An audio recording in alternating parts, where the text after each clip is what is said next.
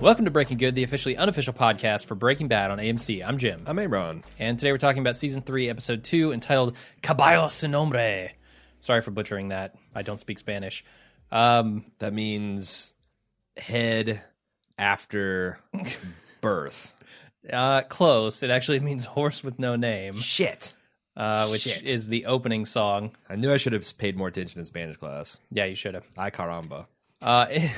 Anything you want. I think you just watched Ren and Stimpy to get that one. No, that was Simpsons. Oh, you're right. It was.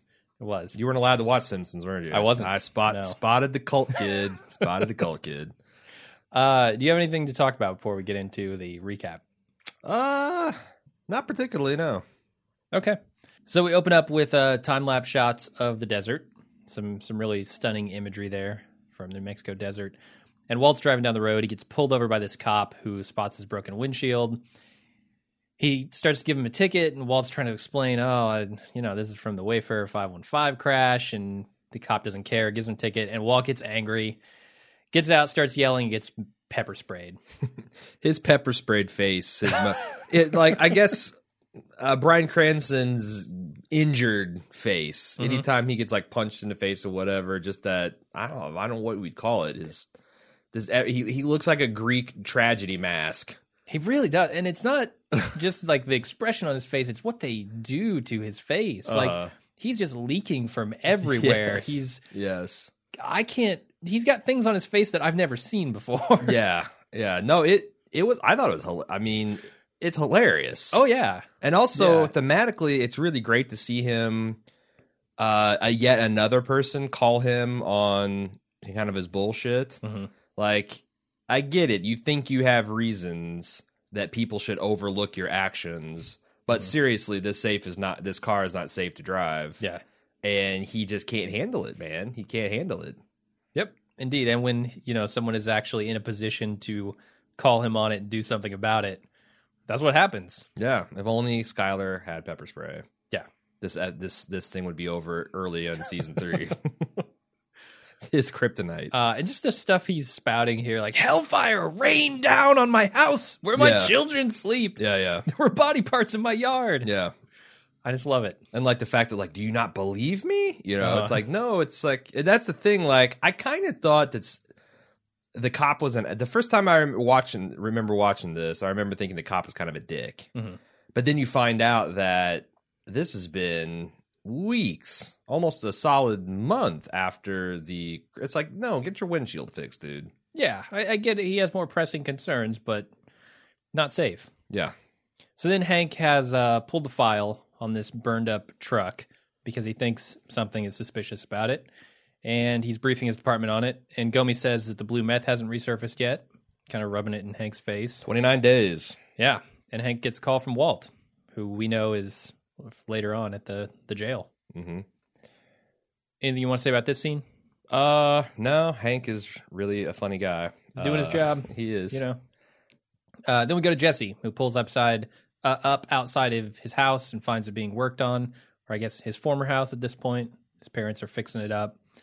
His father's there. They talk a little bit about the house and, his mom, say hi to her for me and all that stuff. And his dad won't let him inside the house. So Jesse's kind of feels a little spurned by that.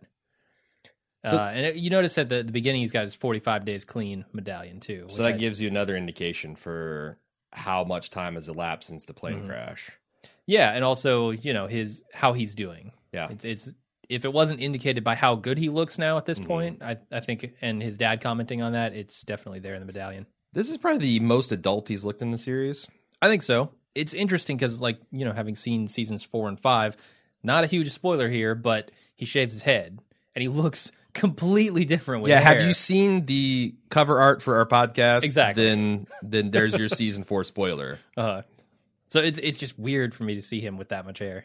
I thought it was also interesting because we learned this from talking to our buddy Alex from Fail Scouts, the location scout for this season and on out for Breaking Bad's history, that this was an actual problem. He mentions that I see you move the garage. Yeah. And his dad's like, oh, yeah, it was a pain in the ass because the owners of this property, used to be the garage was set way back, and you could pull the RV in, and they had all those, so much action in the driveway. They literally moved the garage to the front there, so it's almost like a solid wall. You've got this walled courtyard type of deal. And when they got there and it was being remodeled, and when they got there, they're like, son of a bitch. So they actually had to just kind of incorporate all that into the script, which it's interesting. You feel a little adversity, and they came up with this really cool storyline of Jesse essentially stealing or getting a steep discount from his parents on this house. Sure. Yeah. Which I would call it stealing. I thought it was pretty cool. It is a steal. And you also see, like, this plane crash is front and center. Everybody's wearing ribbons. Yeah. Like, happens after every tragedy. You start wearing ribbons because, you want to support it. And then you also don't want to be the only one not wearing it. And well, it's interesting, the people who are and aren't wearing it. Yeah. Walt's not wearing it. Jesse's not wearing it. It seems like everyone else in this episode is. Yeah. From his dad all the way to Saul to Skyler. Why do you think? So I feel like I understand why Jesse's not wearing one, because he's the bad guy and he's accepted his role in this. Why is Walt not wearing one? It's a good question. That's the one step of hypocrisy too far for him? Maybe so. Yeah, maybe he doesn't feel comfortable grieving for these people when he's the one who caused it. And granted, he is trying to justify, I didn't cause this thing. Sure. It's the government. But he still kind of knows it, right? That's why he picks up the eye. That's why the eye is still present in his life. Sure. Anyway, Hank goes into the police department to get Walt out of trouble, and Walt is forced to apologize to this officer who pepper sprayed him. And then, what was that? You can see on Walt's face, like, as he's hearing Hank plead his case, which hinges on essentially feeling sorry and pity for him in his situation. Yeah. That it's like, it's sticking in his craw, but he still doesn't think he did anything wrong, and just the fact, like, oh God, he's telling me about the divorce and all this stuff, and like, oh Christ. So, but then Walt sucks it up and manages to apologize. Yeah, if he doesn't there, he's in a lot more trouble than he needs to be. Sure. I don't know how much trouble, because I don't think he actually assaulted the officer. Certainly not. But it seems to me like he was just irate. The officer felt threatened. He might have done a couple days and gotten, I don't know. I who knows? It just depends on the jurisdiction and how big of a dick the cop wants to be about whether that becomes assaulting an officer or not. Because that's, felony. Sure. In any state in the union. So sure. Verbally assaulting officers. Then they go outside, and Walt tells Hank that Skyler's divorcing him and that she doesn't want him seeing the kids. And, like, speaking of things on Walt's face, Walt still has this stream of snot, this dried, crusty snot running down his mustache. Man, they're having this serious conversation, and all I can see is Bryan Cranston's face with his red eyes. Mm-hmm. It's just hilarious. And there are, like, this episode in particular stands out to me as torturing Bryan Cranston. Like, I mean, later on, when he's in his apartment and he's face down on the floor, he's in his tidy whitey, he's got half a bag of popcorn stuck to his face, yes. And he stands up and he hits his head on the table. Yeah. They just love to torture this guy, and you can tell that Bryan Cranston himself loves it. He's really good at physical comedy. He is. He's really good at physical comedy. So I applaud it. Yeah. And, knowing that this becomes increasingly grim and we get less and less of consequence-free physical humor. In future seasons, there'll be fights to the death and all that stuff where you kind of get some grim ha-has. But I enjoy because these are fleeting moments. Yeah. And I especially like those moments when they're paired with this very serious, dramatic stuff that's going on in his life. Right. So Walt's at the laundromat when Saul shows up, and he tries to cheer Walt up by kind of laying out the case for why she can't say anything, why Skyler can't go to the cops. Walt doesn't really care about that. He cares about losing his family. And then Saul tells him that he's got to get back to cooking, but Walt says, I don't want to be the bad guy. Isn't this funny that this is essentially just a cruder form of the speech he gave at school? Like, look on the bright side, and you got to move on and keep cooking and find purpose. And that's essentially what he told a horrified gymnasium full of teenagers. And, getting it back from Saul, not really the tonic he needs at this point. Sure. Is it just me, or does Saul look a little disheveled here too? Like, his hair's out of place. He's got his suits and stuff, but He's looking a little ragged here, and I feel like maybe that's supposed to tell us that he's working a lot of these Wayfarer cases. Yeah, I was going, because I noticed the same thing, and I was going from the angle of, I wonder if, that Walt had become his anchor client. And with him being 45, 50 plus days without really generating any new revenue, and Jesse's money's burning a hole in his safe, that he's like, oh, I need to, I need. But yeah, why would he go to seed in 60 days from a personal appearance? I think you're right. He's probably running himself ragged, trying to bring as much. He's an opportunist, right? Yeah. What I know of Saul tells me that he's probably out there hustling, like, oh, you need to sue for this thing. Oh, yeah. A leg in your yard? Yeah, we can. This is the government's fault. They haven't updated these things since the 60s. Right? Or we're going to sue the guy personally. He's the one who crashed him. Sure. This guy's leg that is in your yard, that's emotional damage. Go after his. No, you go. That's what Saul would do. He'd go out. He's got insurance. He's got flight insurance. He left his leg on your lawn. You're not going to. He's dead. What's his problem? You're going to carry that to your grave. Yeah, you got to get some money for that. Yeah, you're the victim here. You had 3 legs in your lawn? Oh, that's just too much. Yep. And then Saul kind of just walks out to his car and harumphs. Sure. It's people with consciences. I like that this is kind of a similar shot, the opening to this when Walt's at the laundromat, of him like fishing his cash out of the dryer when he was quote unquote laundering money before. Very similar shot from inside the dryer. Anyway, Mike is watching his granddaughter play at the park when Saul calls him up and says, "We may have a wife problem." What were you thinking at this point, as far as Mike? Are you thinking, ooh, wife? Are they going to eliminate her? Are they going to threaten her? What? The thought had crossed my mind, yeah. Okay. But then he also says, I need to get eyes on it. So I'm like, okay. And then it didn't last for very long. Now, having seen Better Call Saul, which is actually a prequel, so fuck you if you say this is spoilers. I guess I must have underestimated how old Kaylee was, his granddaughter, in this season, because she probably could be 10 or 11. Okay. I think the reason I thought she was younger is, well, I can't talk about it because of spoilers, but I'm starting to think that maybe like you roll this back 7 years and maybe she is that girl like a big 5 or 6 year old. Okay. But yeah, so I'm a little chagrined that I was so hard on the casting of the little girl in Better Call Saul. Well, sometimes your memory plays tricks on you. It does indeed.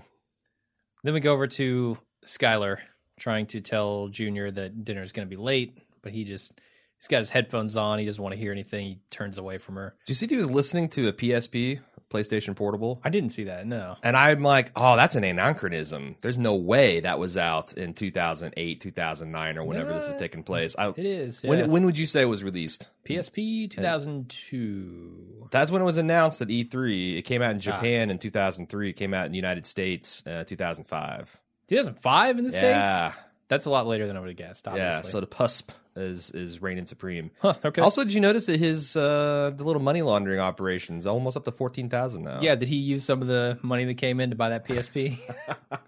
Probably. His dad doesn't want it. No, his dad's not going to take it. No, it's charity. But mom's being a bitch, so might as well get your PUSP. Indeed.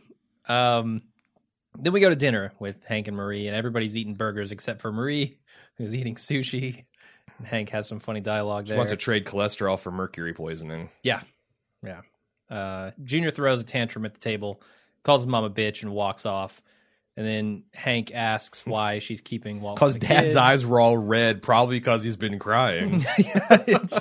It's great. And Walt's not going to correct him. I could have used the scene of Hank like mugging, like, hey, when he said that. But yeah. There's plenty of good Hank stuff in here. Oh, yes, there is. He's trying to be sensitive, but he wants to know what's going on. And then they head outside, and Hank tells Marie that he's sure Walt cheated on Skyler, and he lays out the whole case. And then Marie says it feels like something more. And also, man, when Hank says, I know it's none of my business, guy, but keeping Walt from his kids, she's like, you're right, Hank, it's none of your business. Ice cold. She is just on an island by herself here. I feel for her. I really do. No kidding. She's eating shitty hamburgers and has to stand up for a man she doesn't like. Saul's on the phone and when Jesse walks into his office and he hands him his cash and he goes on about Walt quitting the business right as things are getting good. And then he asks Jesse to talk to him, to Walt for him. And instead, Jesse offers him a job, which we don't know what it is at the time, but offering a lawyer. I got a job for you. A job? I assumed it would be a criminal job. I did too. Surprisingly, not that criminal. No, there's nothing criminal about it. Where do you think? As I can tell. One thing I was thinking about as I was watching this episode is how did they make these decisions between plot lines to resolve immediately in an episode? Like they could have had this reveal of what Jesse was all about next episode. Yeah. And there's a couple of other things like, you know, the cousins obviously is a little bit of a cliffhanger. That's a wise, but I wonder when they're deciding what to wrap up in a single episode and what to stretch into multi-episode arcs. I wonder how they make that determination. Like the stakes. Good question. Whether like, cause I think also this was more of a funny or I don't know, funny, but like darkly humorous reveal. Like you try to wrap that stuff up in a single episode. Yeah, I imagine. Because I was listening to Vince Gilligan and Peter Gould talk about the process on the Insider podcast, which this is a Dean Norris one. I really enjoy all the Dean Norris ones because he's a card. He is, yeah. He's out of control. They get a little bit shouty and everyone talking at once at times, but they're pretty entertaining. But they're talking about their process that, like, you know, they get 8 people in a room and they start brainstorming. They spend like 8 to 12 hours a day writing, 6 to 7 days a week when they're in there. And which seems like, man, you'd think you just wring that sponge out and there wouldn't be anything left. But I started thinking about, you know, how do they actually make the decisions about how to split the plots up and all those things? I imagine it has something to do with stakes. I mean, there's not a lot of stakes wrapped up in Jesse buying his parents' house. There's a lot of stakes wrapped up in whether or not Walt is going to get killed by these cousins. Right. Well, that's the other thing about the process I thought was interesting is that Vince came into the season 1 of Breaking Bad and, like, you know, I guess that the studios want you to write like a 10 to 15 page treatment of each episode per season for them to go through and look at before they kind of green light it and you go on. And he's like, I'm doing this my own way. Fuck all this shit. I'm going to do 1.5. I'm going to keep it loosey goosey and do 1.5 pages per episode. And just for my own, you know, I know what's going on. And by season 3, him and Peter had gone back to like 12 to 15 page treatments because that actually works better when you hand it through the writers and you get better results and it's actually saves time. I thought that was interesting how he tried to break the mold and then decided that the mold was actually there for a reason. Sure. Which happens. Sure. Yeah. I go back to the idea that they teach you in film school. You got to know the rules before you can break them. True. But even when you break them, sometimes the rules are there for a reason. Yeah. There's a process. It's not just corporate control. So Walt's walking outside by the pool at his apartments and he spots a Band-Aid in the water. So he stops, he gets the net out, he fishes it out of the pool. Then he continues on to his apartment, and he gets to the doorstep and he finds Junior waiting for him. Then he gets the net out and he just scoops him up and dumps him over the fence. Yep. Right into the pool. One thing I forgot to talk about with the last episode is when Jesse walks into Saul's office, I think he's on the phone with Mike because he's talking about, you know, 24/7 coverage. How much is this going to cost me? Yeah. I think he's arranging the spying operation on the White House. I think you're right. So you're talking about the previous scene. You said last episode, but you're talking about the previous scene. Yes. Okay. Yeah. With Jesse. So I wonder, like, what their relationship is. You know, do they do this often? Do they haggle over the price? Is Saul going to go, that's pretty high? I don't think Saul ever hears a price and just says, yeah I'll pay that. Whatever. Especially for his suits. Everything's negotiable. Yes, everything is negotiable, especially the $40 to tailor this purple suit. Come on, man. What am I, the Joker? What do I look like? Just robbing banks for my purple suit money? So the cousins walk into the nursing home. Did you want to talk about this Band-Aid at all? I know we talked about it briefly. I do, but I want to talk about it in the context of spoilers and foreshadowing. Okay. All right, cool. Then we'll do that after the recap. The cousins walk into a nursing home, and they meet with Hector. I thought at first this was going to be a Saul scene. Having seen so much of Better Call Saul, it's like, all right, here we go. There's going to really be laid some foreshadowing here. the groundwork for the nursing home capers early. Yeah, I was wondering about that. Anyways, but the cousins come in, they talked with Hector, and I was at this point I'm thinking, how did two men who don't talk communicate with a man who can't talk? Mm-hmm. And they bust out the Ouija board. That makes sense. You know, Sure. a bunch of old people in nursing home, they want to talk to their old friends. This constant dinging, though, in the common area just has to get really annoying. They're all dead. They're all, you know, hard of hearing anyway, yeah. So they just keep turning their hearing aids down until it goes away. And I like that. I don't know what it's called, the plunger or something, whatever the rod is that actually rings the bell is bent. Yeah, from implying that he's over hit this dinging. bell Yeah. so fervently and so many times that. I also thought it was funny that in the closed captioning, as soon as Hector sees the cousins, it says heavy panting because he's like hyperventilating from rage. He's been waiting. You know, can you imagine? This guy has been living with Tuco out in his desert shack, which, you know, whatever. He gets to see his stories, and now he's cooped up in his goddamn nursing home. Yeah, can you even imagine what that's like for this guy? This guy's this big swinging dick at the cartel, and now he's around all these middle class old white people. Yeah, no wonder his plunger's bent. Not a great fate for him. That's why he's pissed at Walt. Then we go over no more high class burritos with his stories. Yeah, the cooking. It's applesauce, medication, and Jell-O. bullshit small talk. Yeah. Yep. So we go to Ted's office, and Skylar's in there doing the books, and Ted stops in to see the baby Holly. And she tells him that she can't sign off on these books because they're too obvious, too blatant. And it needs to be more subtle. And then she asks him, as he's on his way out, what he'd do if the kids found out about what he's doing. Which is a real dick question to ask somebody, I think. Like, that's like, it's like, okay, fine, I won't cook my books anymore. Jesus. You don't have to bring my kids into it. It's a serious guilt trip, but obviously that's not why she's doing it, right? She's trying to figure out what to do with her situation. Yeah. And it's... He says that he'd, tell them that he did it for them, which we know is Walt's excuse, which that's got to be just kind of a jab. Skylar's got to feel jabbed, right? Like, yeah, like, God damn, this is like... Maybe he's right. Maybe he is doing it for the family. Or maybe she's also saying, like, okay, well, this is one thing if you're doing it for the family, and it's just, I don't know. I mean, I don't know why this guy can't just be like every other small businessman that's having trouble making ends meet and just stop paying his taxes. Why you got to go? That's an option? We got to do that. Oh, we've been doing it, friend. I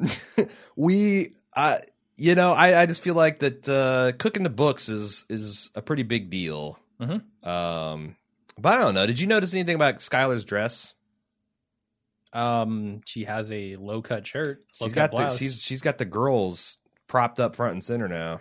Yeah, they're no stranger to Ted. Well, I mean, they see Ted a lot, right? They had, but we talked about whether she was being overtly flirty or whether she enjoyed it. I think that she was kind of innocently trying to make herself feel more sexual last season. Mm-hmm. Now I kind of think maybe she's hunting big game.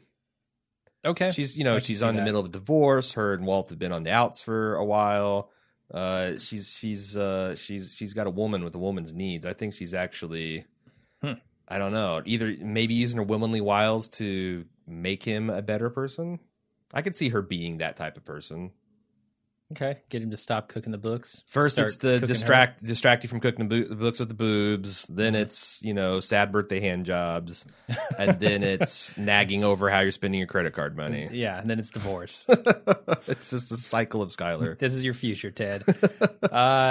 So yeah, I don't know. It's interesting because she kind of seems like she's forced to go work here again, right? Well, yeah. What else is she with Walt out of the picture? This is without a steady income, like.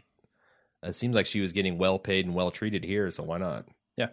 Plus, it's familiar. Well, I mean, the why not is cooking the books. She didn't want to have anything to do with that, but she kind of needs to. He kind of sworn off of that last season, didn't he? Obviously not. I mean, maybe he did, and he just went back on it. Yeah. Well, Skylar's, the twins were gone, so his feet of clay reasserted himself. She's got the twins, he's got the feet. What are you going to do? Yep. Walt calls Skylar to tell her that Junior is over at his place, and he says that he'll bring him home. And then Walt and Junior kind of talk about the whole situation. Junior's unhappy with it, and Walt Walt just jukes and jives here. You know, he's not going to tell him what's going on. He's not going to give him much in the way of support. This is just why I don't know. This is just why I was talking about last episode. By taking the high road, yeah, Walt is just making Skyler seem like a total bitch. Mm-hmm. You know, because also he's not even just taking the high road. Like, your mother has her reasons, and they're good reasons, and maybe one day you'll understand. Yeah. Oh, there's two sides to every story, including this one, and I have a side, and if you heard it, it'd probably be really awesome and bitching, and you would hate your mother even more. I mean, that's the subtext here. So, yeah, Walt's being really a giant dick the way he's behaving here. Yeah, and one thing we didn't talk about in the dinner scene earlier is how Walt Jr. demands to be called Walt Jr. all of a sudden again. Yeah. Which is just Flynn now. A slap in the face to his mother. Yeah. I mean, you know, when everything's good, you don't want to be called that. And, you know, poor Junior, he's really caught because he knows this thing's fishy with his mom, and she won't talk, and his dad won't talk, but his dad won't even let... I thought he did a pretty... It's despicable, because he said all of the self-serving things about taking the high road, but none of the, like, comforted things, like, hey, Junior... Like, he did say this is for a time, but it's like, you know, maybe if we give your mom some space... and I show that I can respect her boundaries and whatnot, and that, you know, pushing the limits with her is the wrong thing you want to do. I mean, I don't know. Even that makes her seem like a giant bitch, but it's weird because I feel like Junior doesn't have a place to call home now. He doesn't feel like he's safe in his own home. His dad won't let him come live with him. It's rough. Yeah, and Walt could definitely be doing more to take him off of Skyler's back. Like you said, he could be trying to counsel his son not to be so angry at his mother, but he really doesn't. On the other hand, he's quick to go mouthwash and cologne up. Yeah. He's musking himself. I noticed that. He's trying to weasel his way back in. Yeah. It's pretty He's weaselly. going to go wheel his D into the White House and parade it around, see what happens. Saul meets with Jesse's parents and makes a ridiculously low cash offer for their house, less than half what they're asking. They laugh in his face until he mentions that there used to be a meth lab in the basement that they didn't disclose, and threatens to prosecute on a felony charge of fraud.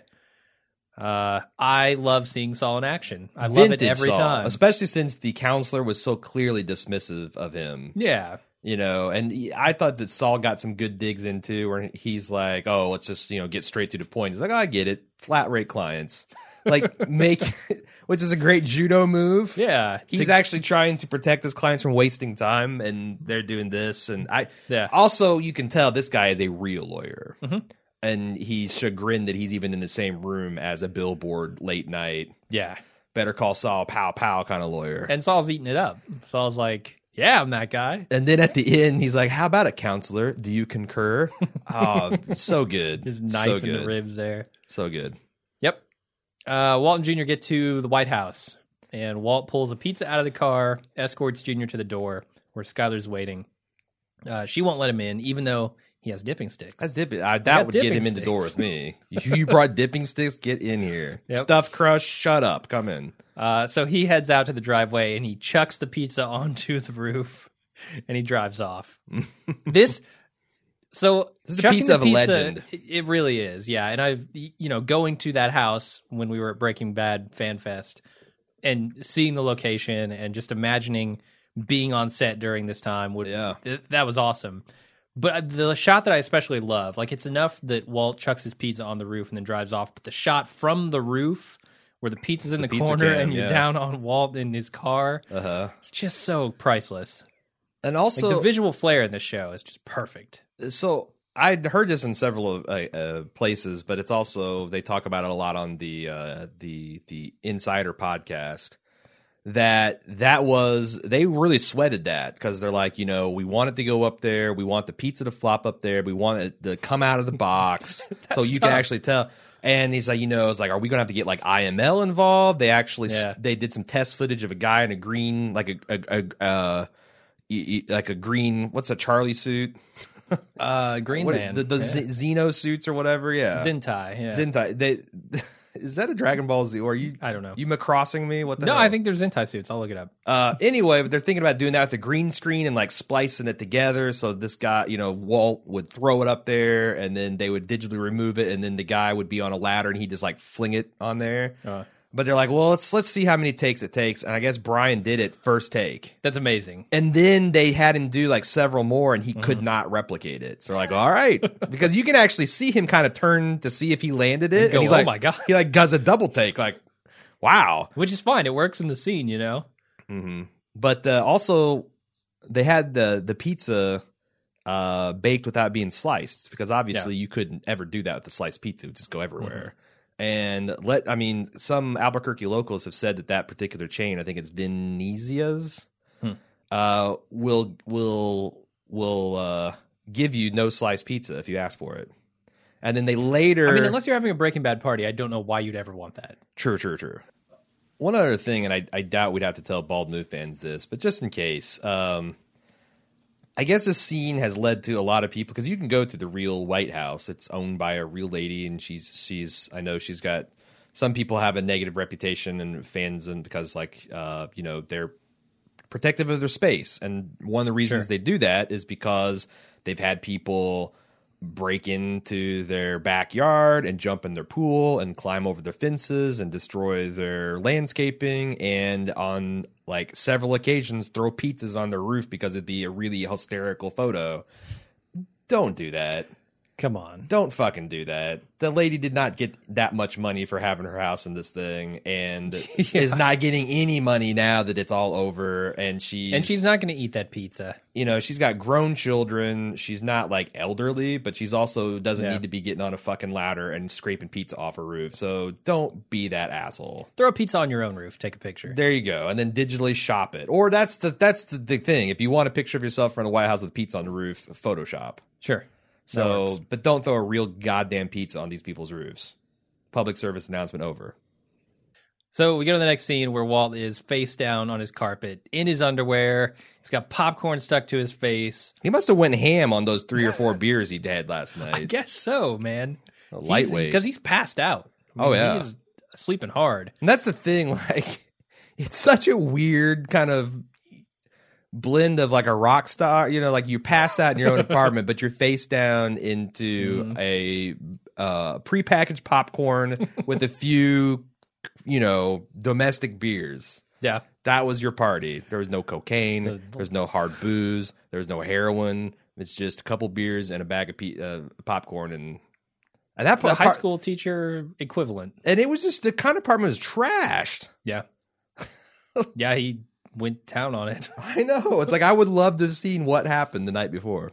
I think it's better that you don't see it, honestly. Yeah, you're right. I think it's better that you go into this situation and you're looking at it going, what happened? Yeah. How did this man get like this? And why is this so funny? I think this is one of the funniest scenes in Breaking Bad, period. Yeah. In my opinion, because, the phone rings, it's Skylar. She's talking about how she was threatening a restraining order and all this stuff.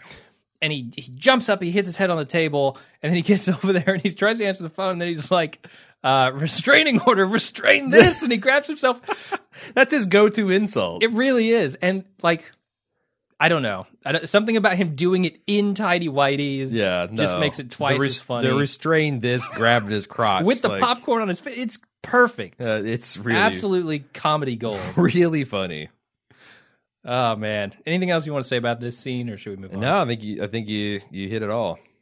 All right, Jesse pulls up to his parents' house as they're moving stuff out, and they're as he walks past them, they're like, "Oh, Jesse, you can't go in there. The house is sold." He walks right past him, opens the front door, and he's like, "Yeah, I know, I bought it." And then he goes inside. Epic. Badass. Fatality. Yeah, if you had any doubt as to whether or not Jesse was in fact the bad guy, he's embraced it. There it is. That was ice cold. It was. And, we talked about this. Like, if you're Jesse's parents, what the hell do you do? What can you do? So they're actually the good guys in this situation, but they're made out to be villains. And it's a really interesting mental judo that you only see this from Jesse's perspective. And it's like, yeah, suck on it. Suck on it, Mom and Dad. And Jake, who had your heart set on space camp, which I don't believe. No? Unless space camp is a euphemism for some kind of marijuana retreat. No, this guy doesn't seem like he's at all like, into this shit that his parents are pushing him towards. Gotcha. Yeah. That's the thing. Like, you see so much of Jesse's relationship with his family last season that in this moment, I'm not totally high-fiving Jesse here. Like, I understand why his parents are doing the things that they're doing. It's not easy for them. They don't want to do it. They feel like they're doing the right thing. Right.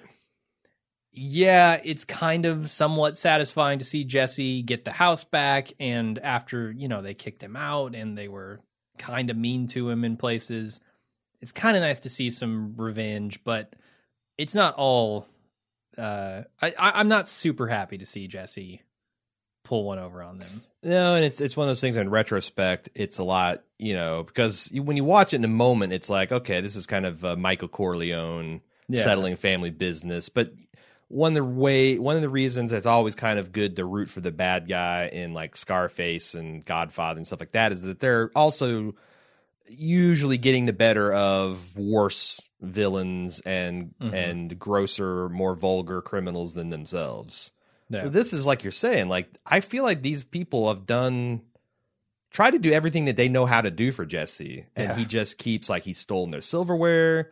They got to think about this younger brother that he could corrupt and be a bad influence on. And, we know he's got a heart of gold. But on the other hand, Jesse the addict is kind of a dick. So, yeah, it is ethically, morally difficult to take a lot of pleasure from him boning his parents over. But you still kind of do. No, yeah. Like, I'm not going to still deny. Works, even knowing that it still is like a dark chuckle. Definitely.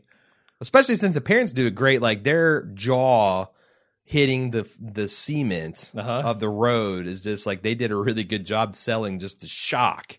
Just like, oh God, what is he doing? Oh my God, this is not, I don't even have time to deal with you. Yeah, we've got to get our stuff out of here. I will say that one thing I think that they did to make it easier to root for him is when Jesse comes back and he is looking healthy and he is being completely reasonable, his dad is still keeping at arm's length and which that's what you probably do with a recovering addict. Like, it's 45 days. You want to see how it goes. Yeah, I mean, look at Bubbles' arc in The Wire. Like, what he had to go through before he got the door unlocked, Sure. I mean, it's not an easy road, and it's one that usually comes with bumps. And you've got to imagine that, Donald had the same sort of problems with Jane. We know he said as much. Like, how many times did she swear? And every single time it's your child that you saw born saying with a straight face that this is it. This is the last time. Yeah. So when you kind of look at it through his eyes and see the path that she's taken, you got to imagine a similar one for Jesse and his parents. It's, it's an interesting relationship. But still pretty awesome. Yes, definitely. He gets one high five, not two. Yeah. Mike's waiting outside the White House when Skylar and Junior are heading out the door. He goes to work, bugging the place.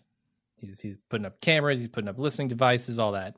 And he's just about done when Walt shows up with his stuff, and he's set on moving back in.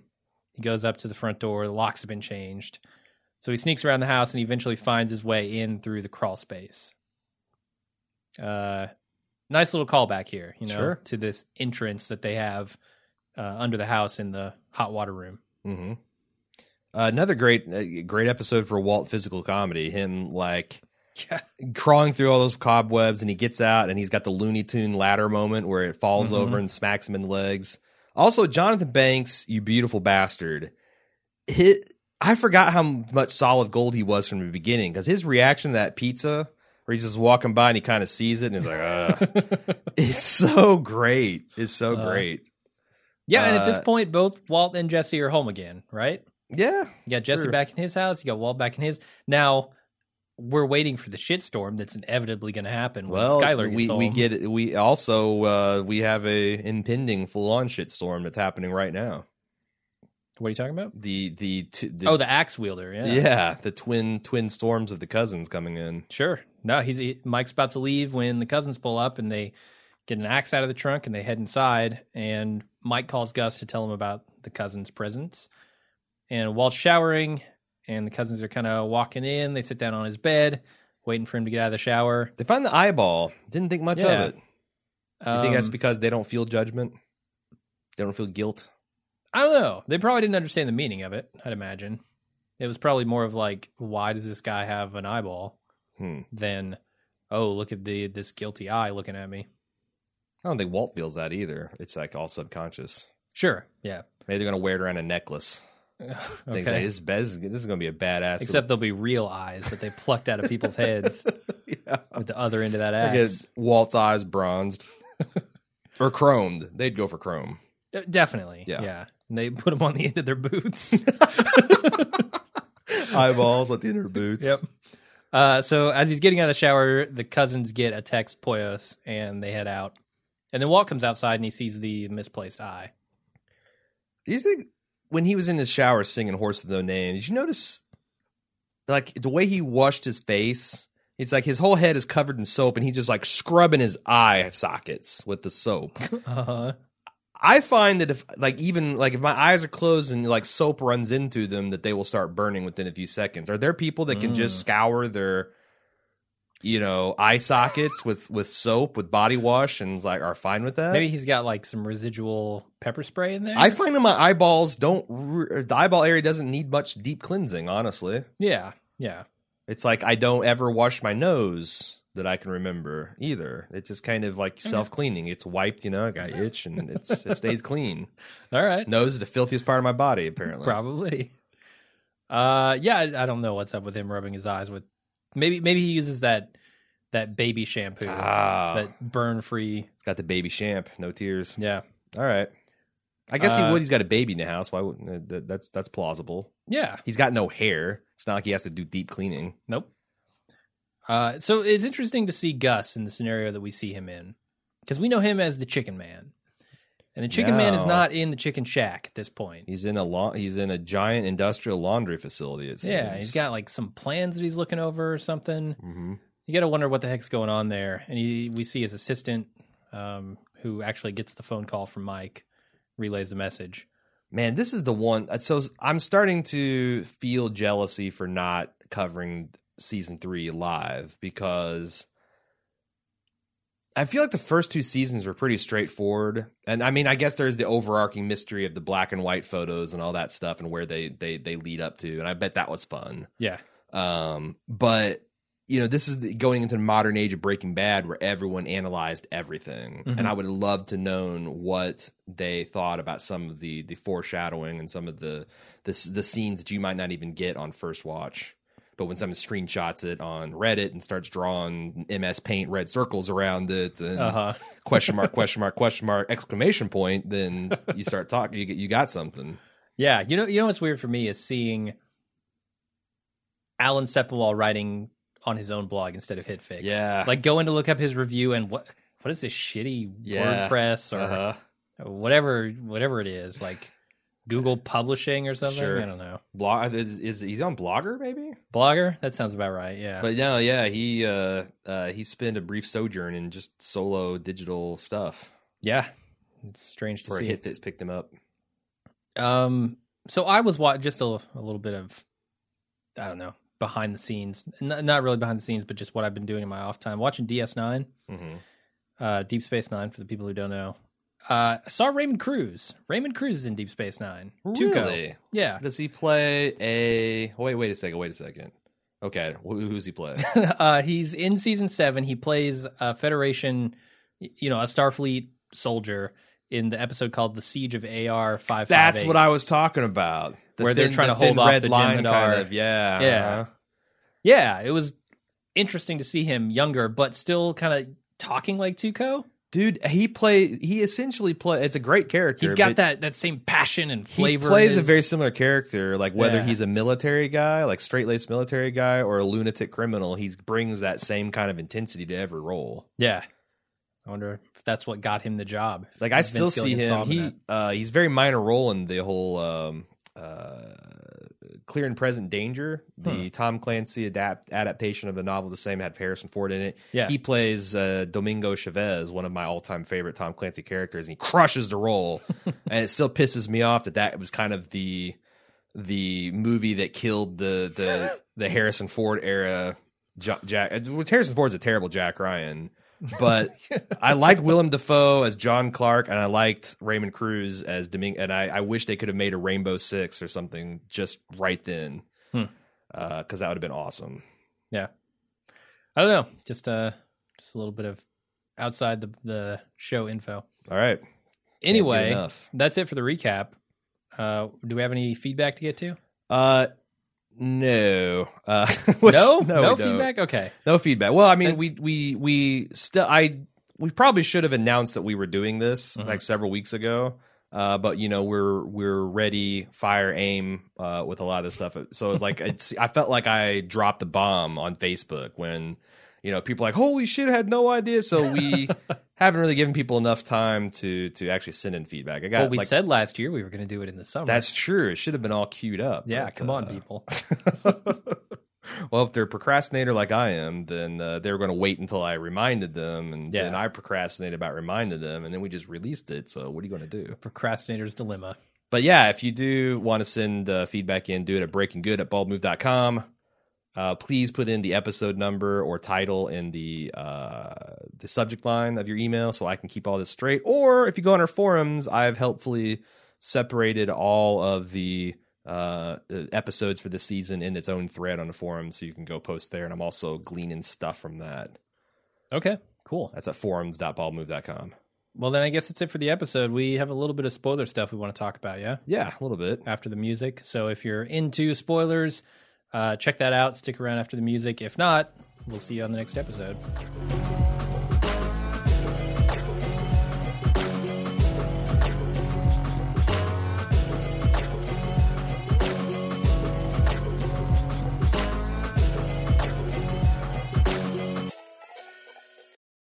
And we're back with the spoilers. What do we have? I had one little feedback I thought was funny from Tom from Volkswagen, our old buddy on the forum. After listening to their last podcast, he said, later in the series, we have teams white, purple, and even Panzer Gray. After listening to this, I think we should add Team Orange. All right. Is that for the people, the crawlers? No, that's the cousins. Oh, okay. Because they're a highly exposed orange filter. The other crawlers don't get to be on Team Orange? Well, I guess they would be. All right. I mean, there was one guy in orange work gloves and an orange shirt. Wouldn't it be funny? Because I saw this really fun. It's a fairly famous image of like a Breaking Bad fighting game, like a Street Fighter 3 Alpha. Mm-hmm. And it'd be funny if the cousins were playable characters that could tag in each other, and then their special was like summoning crawlers from the ground. Like a bunch of trip you. Poor migrant farmers just come up and start crawling towards you and trip you. Yeah. That would be cool. Or maybe Santa Muerta comes up and summons them. Oh, shit. Ooh, that got dark. And their weapon's an axe, obviously. Oh, yeah. So, let's talk about some foreshadowing. Okay. In this season, we got the famous Fly episode. Yeah. Which is alternatively people's least favorite and most favorite episode. Uh-huh. And he is obsessed about contaminants. And I thought I saw a little bit of foreshadowing of that personality quirk with him in the pool. And I want to talk about this Band-Aid retrieval from the pool because I have a couple theories. I want to see which one you like best. Okay. One, this is just a subtle poking jab of humor from the writers at Walt because Walt is famous for throwing shit into his pool. Mm-hmm. And here it's like one floating Band-Aid, got to get that the fuck out of here. Okay, I think that's in there, certainly. All right. Two, he's obsessed with contaminants because part of his ethical justification for cooking meth is I'm going to deliver a clean, safe product that performs as advertised. And as the rest of his justification, like his family crumbles around him, he clings to that one thing. I've got a contaminant-free, safe product, goddammit, and I'm not going to have a fly in here contaminating things. And this is manifesting in the Band-Aid obsession. That pool was at least 99% pure. Even with the Band-Aid? Even with the Band-Aid, at least 99% pure. He just wanted it at 100. Okay. Yeah. And also that it's just a straight-up foreshadowing of him becoming obsessed with contaminants in general. Yeah. On the other hand, his fucking apartment is a disaster show after his 3-beer bender, so I don't know. It might just be them poking fun, but I don't know. I thought that was interesting. You talked about the laundry mats. Wait. Ooh, okay. That's as far as you're going to go here? Well, bring it on back, brother. What do you got? You're not going to go to the guilty conscience thing? Did I say that before the podcast? Or is this your theory? No, I mean I think that's there, right? Like the reason the fly stuff happens is not because he's obsessed with contaminants. I mean, no, that's it is. That's the, what do you call it, the opposite of subtext? That's the text. That's the sure, text. Yeah. Sure. But the subtext there is that he has this guilty conscience, right? And I feel like, there are many symbols of that throughout this season. The eye is one. This clean pool, I feel like, is another. Okay. That's where I went with it anyway. All right. We talked about we didn't talk about it. You slyly alluded to what's Gus doing in the laundromat. I tried not to talk about it. The laundromat, we know this is the first appearance of the site of the super lab. And as you pointed out, Gus has clearly got plans where he's laying this out as we speak. Yep. Pretty exciting, groundbreaking moment. For sure. And it's something I didn't notice the first time through. I'm going to go ahead and say that was probably the coolest physical set we actually visited. I think so. Because it's like you get, it's neat to stand outside Jesse's house and Walt's house, but you don't get to, you don't get to actually go inside. But that thing is a real facility. You can go in, you can see the place where the things swung open, and that's where they would go down, except for that's not actually real, of course. Sure. But it's a real functional working set, and there's actually people there doing you felt really like you're just walking through there, and they're pushing carts and like the laundry cart that the Walt smuggles himself out in, like all that stuff is there and real. Yeah, I got a picture of myself at the dryer, the big industrial dryer where they're cleaning stuff. I think the only thing cooler would be actually being on the super lab. Yeah, I mean, if that really did swing open and you really could go down to I'm going to say that just going to the sound stage where they had the set would be, I think that would probably be maybe the cooler set. I think so. But, I got inside the RV. It wasn't the official RV, but it was pretty much official. And that wasn't even as cool as being in the fucking laundromat. Yeah. Also, first appearance of our buddy Jeremiah Bitsui. That's right. Yeah, Victor. As Victor, which we don't even know him as a named character. And he did a lot with a very small part on that. And he's, if you want to see him in just a really meaty role, check out Drunktown's Finest. I'm not sure. You can get the trailer on Facebook. Yeah, it's good. I mean, he's part Native American, and that film is all about Native Americans and their plight. And I think it's Life on the Res. Yeah, and it has a lot of really interesting themes in it that you don't see a lot of other places. Yeah. Also, would Walt apologize to that cop in season 5? Like, because you could tell it cost him a lot to abase himself before this guy. Yeah. Does he just have him killed? That's a really good question. I don't know, man. Like, how deep does he want to dig himself in season 5? I feel like if he's... it's already kind of ridiculous that a meth manufacturer is starting this much shit with the cops. Yeah, you'd think he'd be, yes, sir. Yeah. Yes, sir. Yeah, I guess he probably wasn't rolling dirty, but still, like, you just don't want any kind of heat on you. Yeah, he's just angry. He loses his temper. He's frustrated. He's, I don't know, just having a bad way. The other thing I want to talk about is the pizza. That eventually, the fact that pizza was unsliced as a prop was later retconned in a season 4 episode where Skinny Pete and Jesse and Badger are all sitting around, and Skinny Pete mentions this particular place. They don't slice the pizza because they say they pass the cost savings on to you. It's like that is it's not like what's that pizza chain, Papa Murphy's, where you actually get the raw pizza and you bake it. Yeah. Like, that's one thing, but like just omitting that one step, I thought that was really funny that they're trying to retcon a economic reason that they wouldn't have that sliced pizza. Yeah, how much does it shave off a pizza? Yeah, it's like 1.5 cents. And they pocket the half-cent Richard Pryor from Superman 3 style. That's really all I got. There wasn't a ton of deep stuff. Also, after we recorded a podcast, Shane reminded me that he had actually all of season 3 done of his Heisenberg Chronicles. So I'm including all those in our show notes. And if you're not familiar, cool. it's a Tumblr he runs where he's collected for each episode a bunch of like fan art and like, what do you call that? Commercial art? That's the kind of stuff key that art? I really... key posters and stuff like yeah. that. Yeah. That and like just, animated GIFs of key scenes and... Gotcha. collections of like articles and things of interest for each episode, and there'll be one for every episode in season 3, and they'll be included in show notes. It's Heisenberg Chronicles, labor of love that Shane's done for us all. So happy to shine some light on that. All right. Is that it? That's it. We'll see you next time.